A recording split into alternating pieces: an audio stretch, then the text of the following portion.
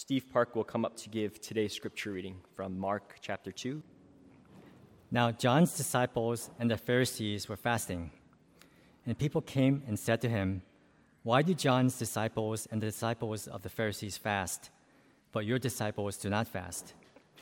And Jesus said to them, "Can the wedding guests fast while the bridegroom is with them? As long as they have the bridegroom with them, they cannot fast. The days will come when the bridegroom is taken away from them, and then they will fast in that day. No one sews a piece of unshrunk cloth on an old garment.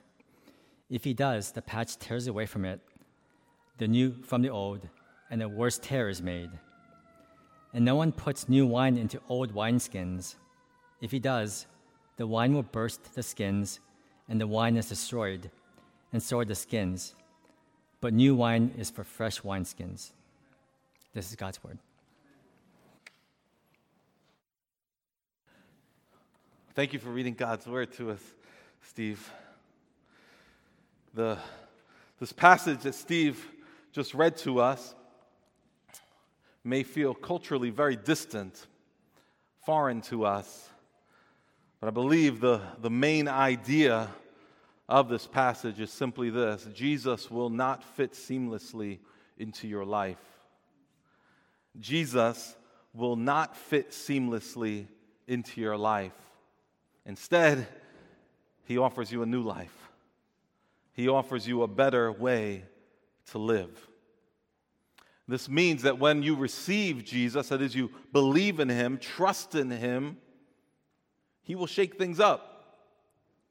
He will not simply seamlessly fit into the status quo of your life. He intends, in fact, to bring radical change to you and to me, and that's really, really good news. In today's passage, I hope we see that. We're going to see in this passage Jesus speaking to people who are stuck in old ways. They're stuck in old patterns. They are stuck with old expectations. And he tells them, even as he tells us, that what he offers is something altogether new and infinitely better. There's a question that's asked of Jesus here in verse 18 of Mark chapter 2. I want to invite you to read this question with me one more time. It says, "Now John's disciples and the Pharisees were fasting," that is, they were abstaining from food. They were not eating. "And people came and said to Jesus, 'Why do John's disciples and the disciples of the Pharisees fast, but your disciples do not fast? Why are your disciples the only ones who are eating?'" Now let me give you a little bit of background on fasting. Not a whole lot of background, because it's really not the point of the passage, but a little bit of background so we can understand the context. In the Old Testament, that is in the Hebrew Scriptures, God commanded his people to fast. But he really only commanded them to fast once a year. That's on the annual Day of Atonement. A day in which a sacrifice was offered up to atone for, that is to make up for, to pay for the sins of the people. And that Day of Atonement was meant to be accompanied by fasting. No one would eat. It was an expression. By ceasing to eat, they were expressing contrition. They were meant to be expressing a sorrow over their own sin and the sense of repentance, turning away from sin. So that's the only place that fasting is actually commanded in the Old Testament. But there are other parts of the Old Testament where fasting is described. It's not prescribed, but it's described. We see God's people fasting for different reasons. Sometimes they fast as an act of mourning, an expression of sadness. They stop eating for a prescribed period of time. In some cases, it's when God's people are lamenting. At some points, they fast when they were pleading with God for rescue or for help. They were giving up food and in a sense saying, what we need now is not food, Lord, we need you. What you can offer us, the rescue, is more needful to us now than even food. But Pharisees, by the time we get to the first century, had turned regular fasting into a requirement.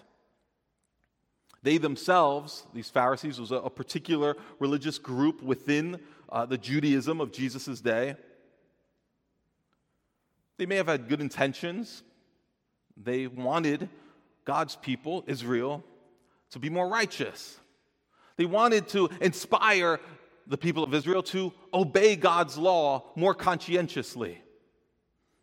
But in order to do that, sometimes what they ended up doing is adding to God's law, adding commands.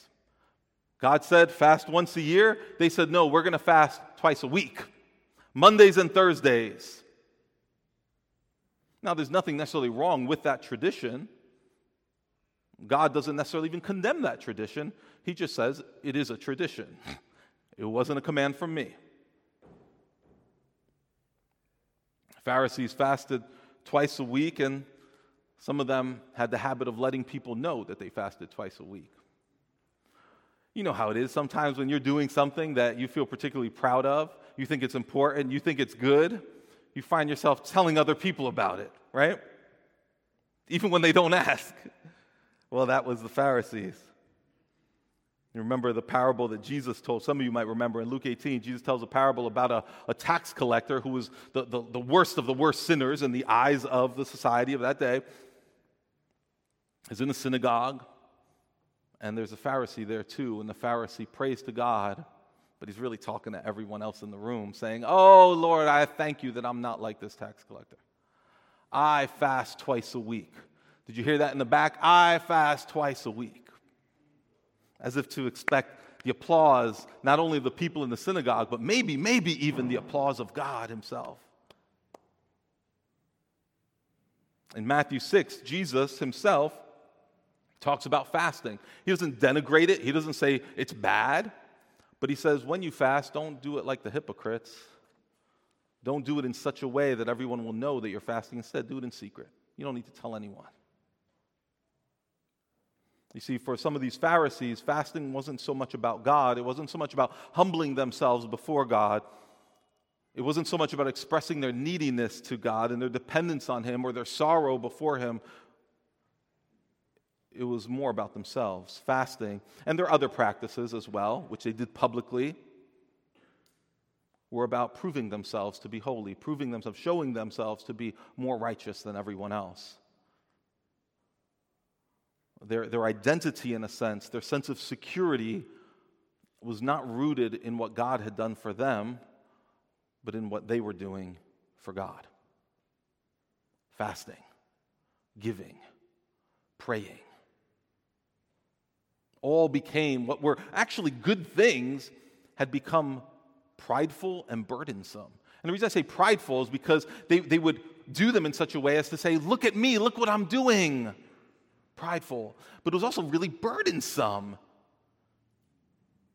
because they always had to wonder, am I doing enough?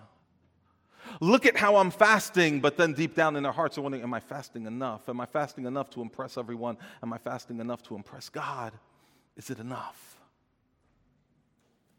And so the Pharisees, to some degree, were very proud and deeply insecure and unhappy. And they asked Jesus, why aren't your disciples, or someone asked Jesus, why aren't your disciples fasting? And Jesus answers in a way that he often answers with a question. He doesn't give them a theology of fasting. He doesn't say, well, here's exactly why I don't fast. And fasting is okay. And I fasted back at the beginning of my ministry when I went out to the wilderness for 40 days. I fasted then. And when I'm gone, my disciples are going to fast. He doesn't go into a deep, detailed explanation of the pros and cons of fasting and the meaning of it and all that. Instead, because he knows that's not really the point, he goes right to the point in verse 19 when he asks this question. And Jesus said to them, can the wedding guests fast while the bridegroom is with them? And as long as they have the bridegroom with them, they cannot fast. The bridegroom is here, he says. This is a time of feasting. No one fasts at a wedding. Again, he says, when the bridegroom is gone, he'll explain, then my disciples will fast. But right now, the bridegroom is here. Think about what a wedding looks like. I don't know if you enjoy weddings, but I do. I love them. because they're a time for celebration and a time for giving thanks. They're not a time of mourning. It's not a time of contrition. If you've received a wedding invitation from someone's family, it usually doesn't say, please join us as we mourn the wedding of our daughter, and grieve the addition of this new son-in-law to our family, right? What does it say? It says, come and celebrate with us. Come rejoice with us. It's a day of feasting. Imagine if you showed up to a wedding reception and there was no food, just tables, maybe some glasses of water. And the father, whoever's presiding there, the MC says, everyone take a seat. We're going to spend some time in prayer. We're going to confess our sins. We're going to repent before the Lord. And you would say, what kind of wedding is this? Can I get my gift back? What's going on? The wedding is a time for feasting. Ecclesiastes 3 says that there's a time to weep and a time to laugh, a time to mourn and a time to dance. Well, weddings are a time to laugh and to dance. It's a time to feast. I once scheduled this kind of fast. It was kind of like a cleanse. I don't know if you've ever done this, not for spiritual purposes necessarily, but like for health purposes. You ever do like a cleanse? You have certain foods you just stop eating altogether. You're just drinking these little shakes and starving all day long. I scheduled one of these one year, and I made the mistake of overlapping it with Thanksgiving for some reason, which is a very, very bad move. So while everybody else is feasting and celebrating and giving thanks to God for his abundance, I'm drinking some water and thinking, what have I done? It was incongruous. It made no sense. This is a time to feast, Jesus says, because the bridegroom is here. And let me explain that. In the Old Testament, God often calls himself the husband of his people. He says, you, Israel, my people, my chosen people, you are my bride. In Isaiah 54, God says to Israel, your maker is your husband, the Lord of hosts. And then later we find out that God's bride doesn't just include ethnic Israel, but it includes people from every tongue and tribe and nation, every language and people group who believe in Jesus are called his bride. In Isaiah 62, God says that he rejoices over his people like a bridegroom rejoices over his bride. So listen to what Jesus is saying here when he says the bridegroom is with you. We're not going to fast. He's saying God has arrived. God has arrived. And this would not have been lost on the Pharisees and anyone else, any Jew who was there listening. They would have said, wait a second, he's calling himself the bridegroom? And Jesus says, yes, with his arrival, God himself is invading this world. That means the kingdom of God, the rule of God has arrived to bring rescue and restoration and to bring renewal. And according to Jesus here, to bring gladness and celebration. This is no time to fast, he says. But those who were questioning Jesus just couldn't see it. It's as if Jesus is saying to them, the bridegroom is here, but you can't see it because you're so bound up in your traditions. Again, they are not necessarily bad, but to the degree that you are bound up with them and blinded by them, or to the degree that you're holding on to these traditions for significance, for security, you're missing the fact that God and his kingdom have arrived.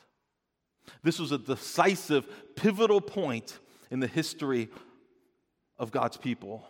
God was fulfilling promises here, ancient promises like these. Look at in Zechariah 8:19, it says, thus says the Lord of hosts. He's talking about fasts here. He says, the fast of the 4th month, and the fast of the 5th, and the fast of the 7th, and the fast of the 10th shall be to the house of Judah seasons of joy and gladness and cheerful feasts.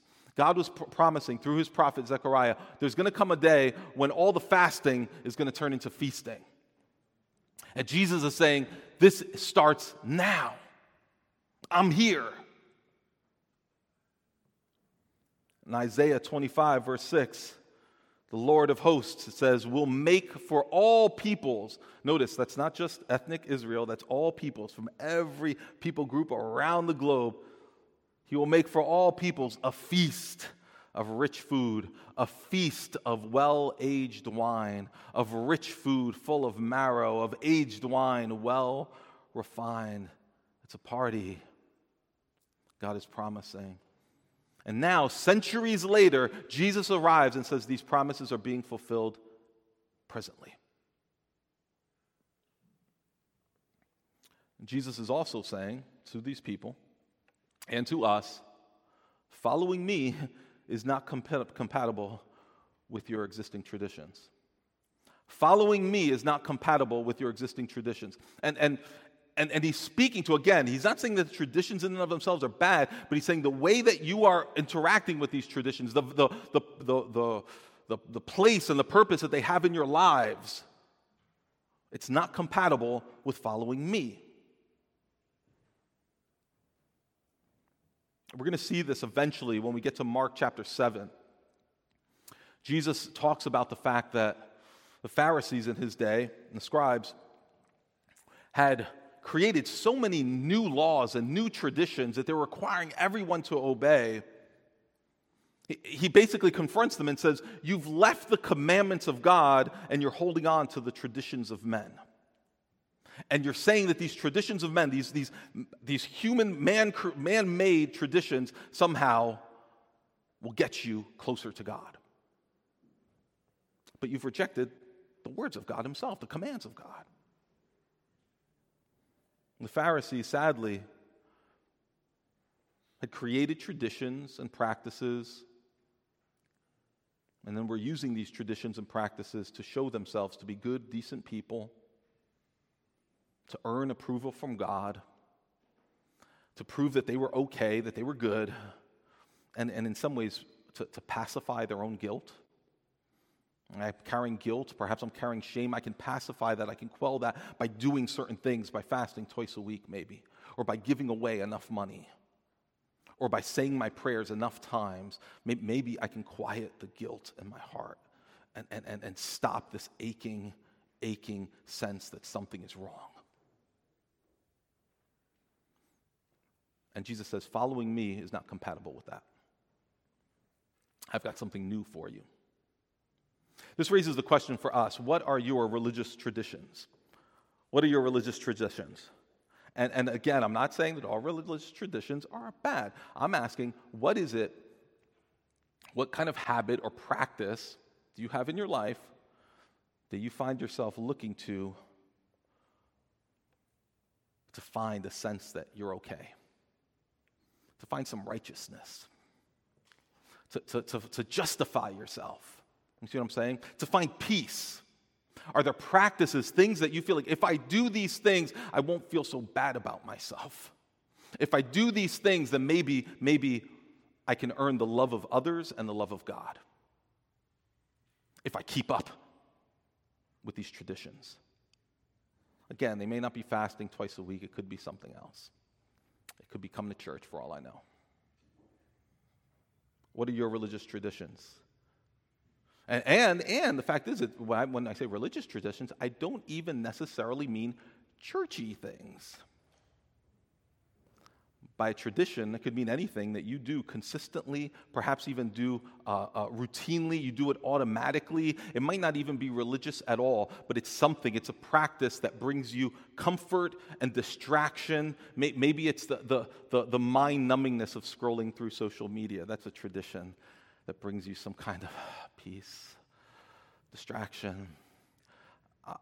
I'm not thinking about the guilt. I'm not thinking about the shame. I'm not thinking about the hurts. I'm distracting myself from all that's wrong in my life with this.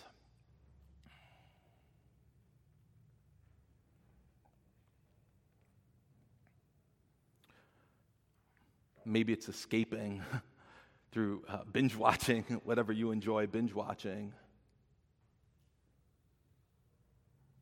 Maybe it's pornography. Maybe it's particular relationships, substances. Who knows? It could be anything. To think that any of these practices could in some way be thought of as a religious tradition in the sense that it quiets your soul. It makes you feel a little bit better for a little while.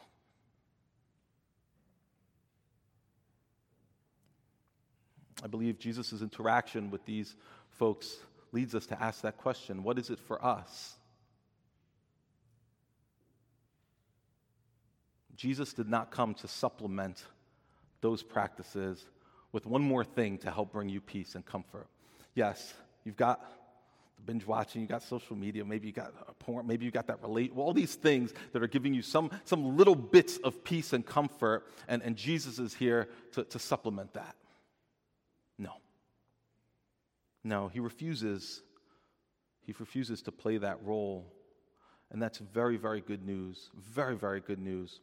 Because if you're anything like me, you've probably felt tired of some of those habits and practices that you've looked to for peace and satisfaction and distraction. You found that they disappoint you in the end. They end up leading to more shame, more guilt, more dissatisfaction. Jesus says, I'm not here to supplement those traditions and practices. I'm here to give you something altogether new. Look at the two illustrations that Jesus gives. They're like these little mini parables in the next verses, in verse 21 and 22. And both of them, what they do is they show us that Jesus and his gospel are something new. Jesus cannot be an additive, an add-on to our lives. Look at you, as you look at verse 21 and 22, you see the contrast between the words old and new, over and over again. Let's read it together.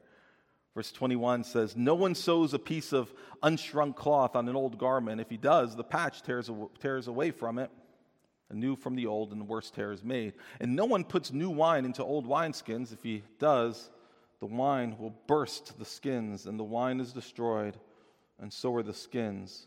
But new wine is for fresh wineskins. Again, this is culturally distant and foreign for us. Maybe not. The point with regard to the first illustration is simply this. If you have an old garment, a piece of clothing that's been used and washed and dried and washed and dried, what's happened is it's probably shrunk over time, right? The fibers, they constrict, or the fibers shrink, I think is what happens, and it kind of all constricts. He says you got a hole in an old garment and you put a brand new piece of fabric on it as a patch. What's going to happen is when that patch is washed and dried and begins to shrink, it's going to tear away, it's going to further rip your damaged garment. The point is, you don't need a patch, you need a new garment. You need a new pair of pants, a new robe. And then the second illustration has to do with wine and wineskins. In Jesus' day, it was common practice to transport and store wine inside these vessels that were made of goat skin often. It was leather, basically. And they're very useful, it seems. But over time, the leather from the wine sitting in there and fermenting and going through different chemical processes, the leather would start to get brittle and old and crack. Maybe if you're anything like me, you're like, oh, we can still get more use out of this thing. Let's keep using it. And Jesus is saying, well, you put some new wine in there, and that chemical reaction might just burst the whole thing. And now you've lost the wine, and the wineskin is ruined too. You don't need fresh wine in your wineskin. You need a whole new wineskin. You need to start from scratch, is what he's saying. You see, Jesus is more than just a patch on the broken parts of your life. He's more than just amending a covering of the torn parts of your marriage, of your own experience. And he's more than just a fresh injection of wine into your life. He's more than he does more than just top off your glass. No, he says you need a whole new glass and everything in it. He's more than a Band-Aid. You saw this last week when KK was preaching to us from earlier in Mark chapter 2. He told us, as Jesus told us, that those who are sick are in need of a physician.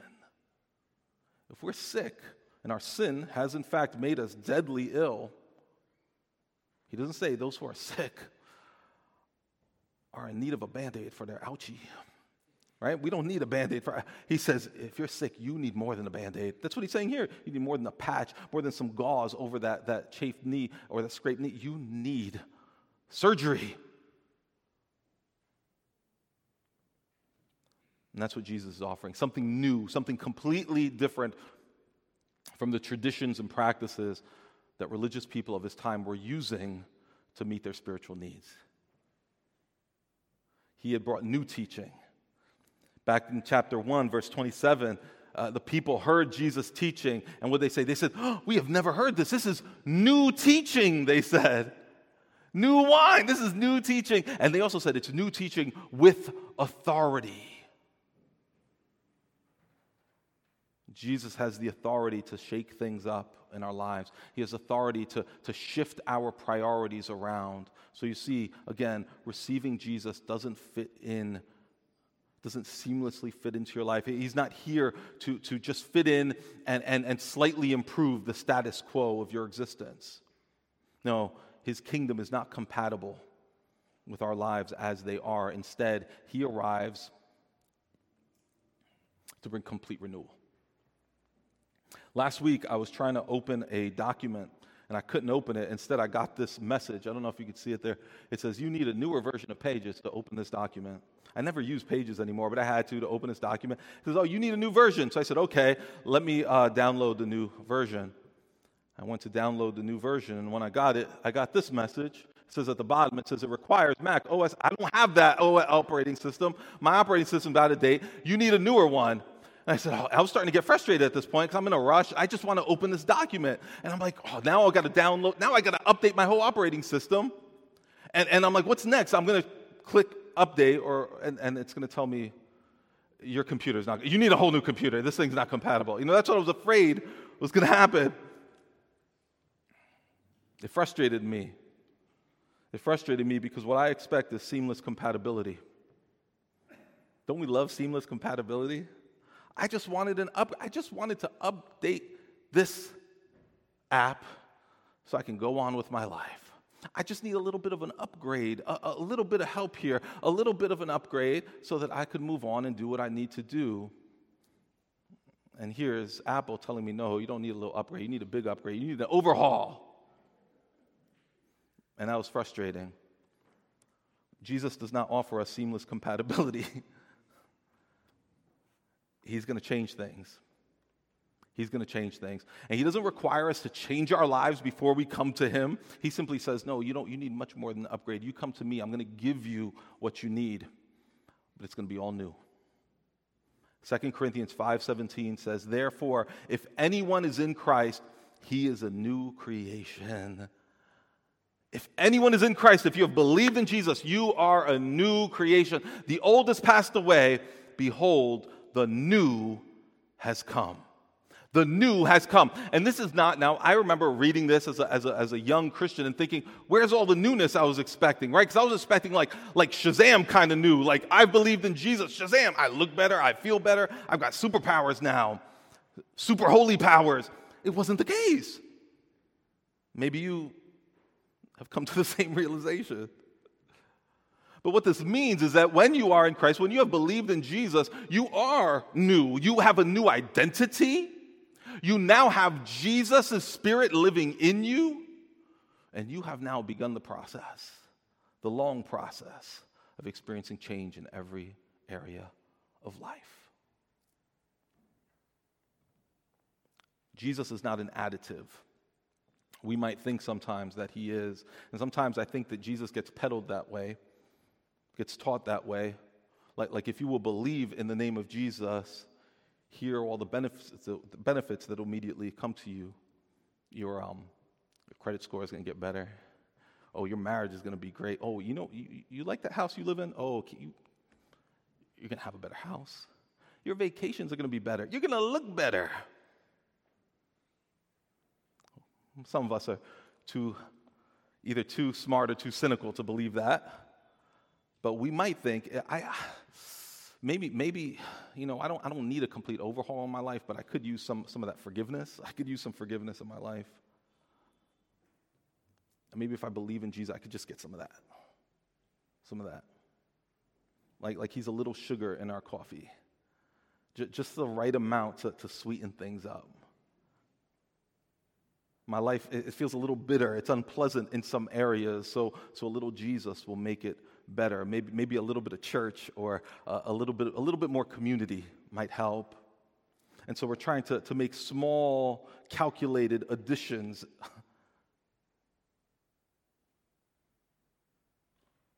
Sometimes we may think, I can continue to pursue the same things. I can continue to find purpose in the same things that I've always found purpose in. I can continue to find my identity in the same things that I've always found identity in. I can continue to center my life on accomplishments or career or acceptance or comfort. But now I just get to be a Christian too on top of that. I can just add that in by believing in Jesus. There is a misconception that I can somehow center my life on whatever I want, even myself, and just add Jesus into the mix. But Jesus refuses to be an additive. He is not, following Jesus is not compatible with that kind of life. Luke 13, compare that kind of mindset to what Jesus says in Luke 13. He says, "To what shall I compare the kingdom of God? It is like leaven that a woman took and hid in 3 measures of flour until it was all leavened." You see what Jesus is saying here? He's saying Jesus, King Jesus, and his rule are not additive. They're not like a little bit of sugar in your coffee. It's like leaven. It's like yeast that someone takes and hides in some lumps of flour or some loaves of dough. And what happens? What happens? The leaven, that yeast, it permeates the whole thing. And it begins to transform the whole thing so that it is something other than what it was before the yeast was put in there, as it begins to rise. So this means, for instance, for us, we're living for ourselves. I'm living for myself. Submitting my life to Jesus as King, receiving his rule into my life, is meant to transform me into someone who no longer lives for myself, but lives for him. Who no longer cares about my own well-being, but cares about the well-being of those for whom Jesus cares. The well-being of those who no one else seems to care about. All of a sudden begin to matter to me,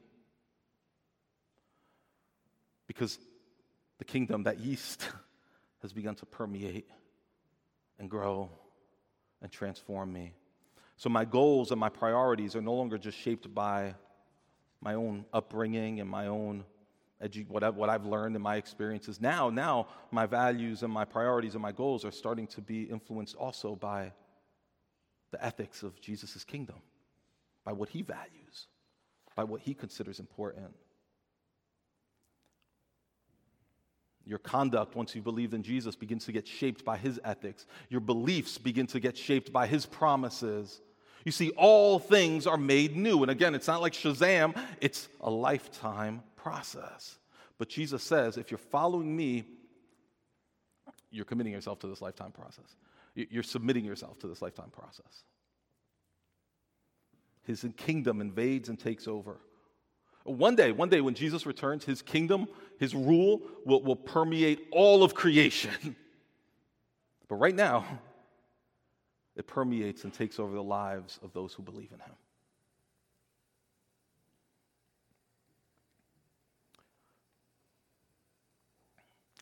Last week, KK showed us, he preached to us about Levi, who was a tax collector. Tax collector who heard the call of Jesus to follow him, and he did follow him. And if you read the Gospels, you find out that Levi ceased to be a tax collector. He ceased to be an extorter, a thief, a traitor to his people. Instead, he became a giving, loving follower of Jesus. I think that's a picture of Jesus not seamlessly kind of fitting into the life of Levi, but it's about Jesus invading his life and taking over.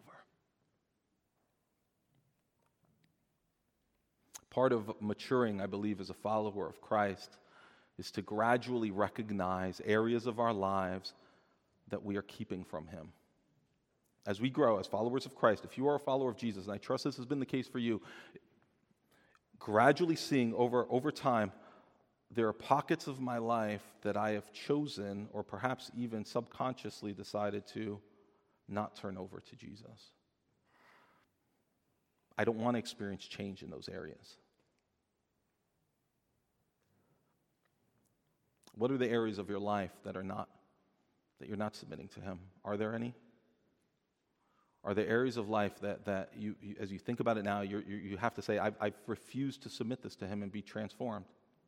In these other areas, yes, I'm submitting to him. He's king over that, but he's not king over this in this area over here. It's as if I don't want to let the yeast permeate this area of my life. It could be your sex life. It could be your relationships, your career, the way you parent, the way you spend, the way anything. What is it?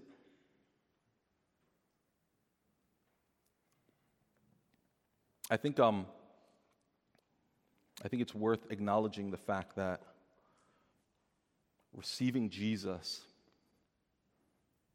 because his purpose is not just to seamlessly fit into your life, but to renew and change your life, receiving him is risky. It's risky. I don't usually do this, but I'm gonna ask you just indulge me for a moment. I want to share with you just for a minute here my own experience in this regard, my own personal testimony with regard to this. This fear of submitting all my life to Jesus is basically the main thing that kept me from following Jesus for half of my life. I was going to say most of my life, but as I do the math, at this point it's about half. This is what kept me from believing the gospel and following Jesus. It was fear. It was because my parents had taught me well enough, and I'd been around gospel preaching long enough to know that Jesus was not just an additive. I couldn't just kind of seamlessly like bring him into my life in a compartmentalized way and then go about living the way I wanted to. I had learned that to let him in was to submit everything to him, and that scared me because there were aspects of Jesus that I wanted. I wanted forgiveness because I had a lot of guilt. And I was clear that I'd failed in so many ways.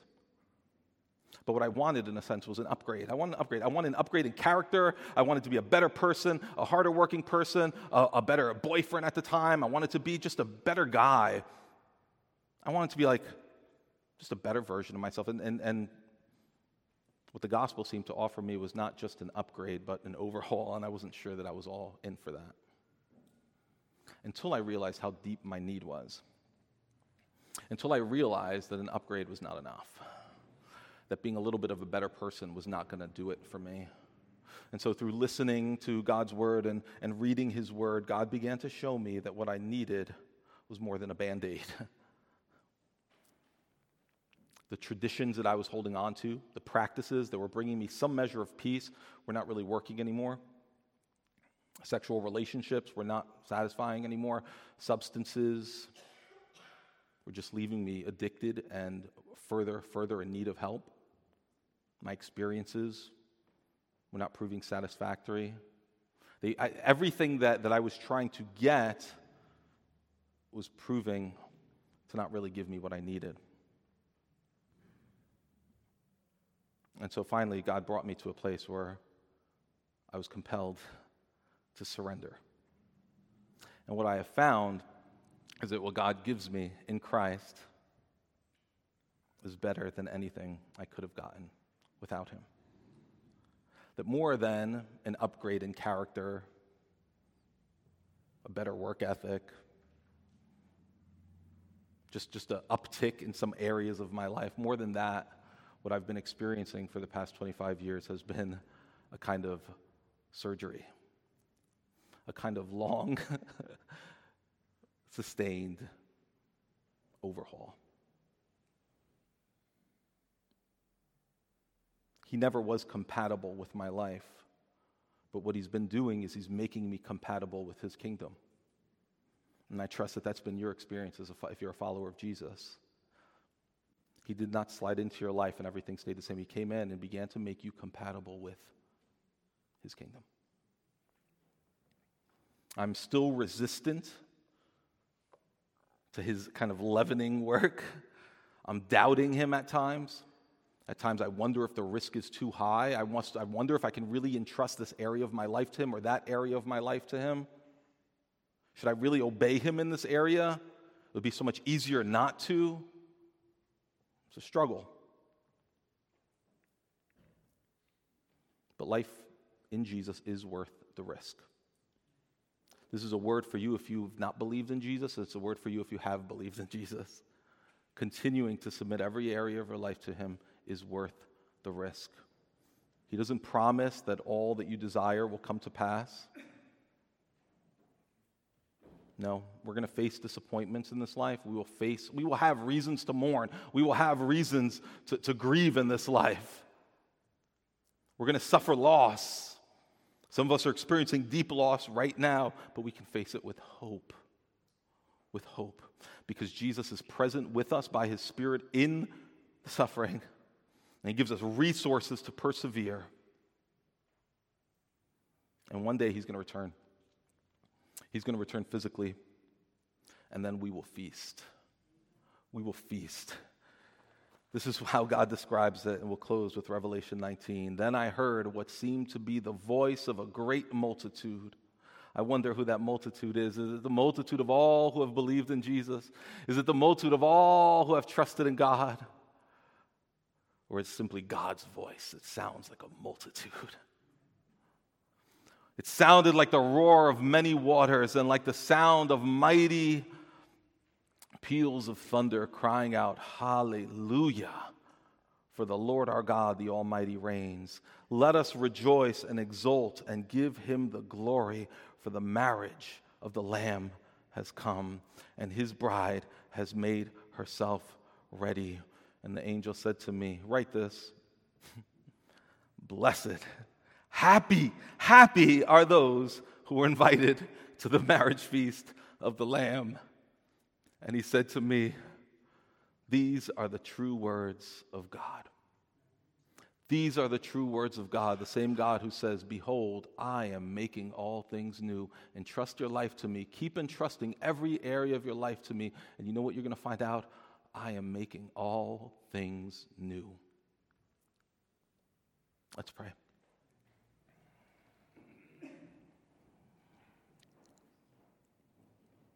Lord Jesus, we thank you for your commitment to renew and restore and transform us. We confess that we fear that at times. For some of us, maybe that fear is keeping us from trusting you, keeping us from surrendering our lives to you. For some of us, maybe it's causing us to keep certain areas of our life to you, from you. We know that you're not just compatible with the status quo of our lives, and you will make changes. We ask that you would make us willing subjects. We ask that you would remind us that in the painful transformation that at times we experience, there's love behind it all. We ask, our Father, that you would bring healing where there's hurt in our lives. Where there's sin, that you'd bring repentance and restoration. Where there are broken relationships, would you bring reconciliation? We trust you, Lord. We want to trust you when you say that you're making all things new. Help us to see the ways that you are renewing us. It's in Jesus' name we ask. Amen.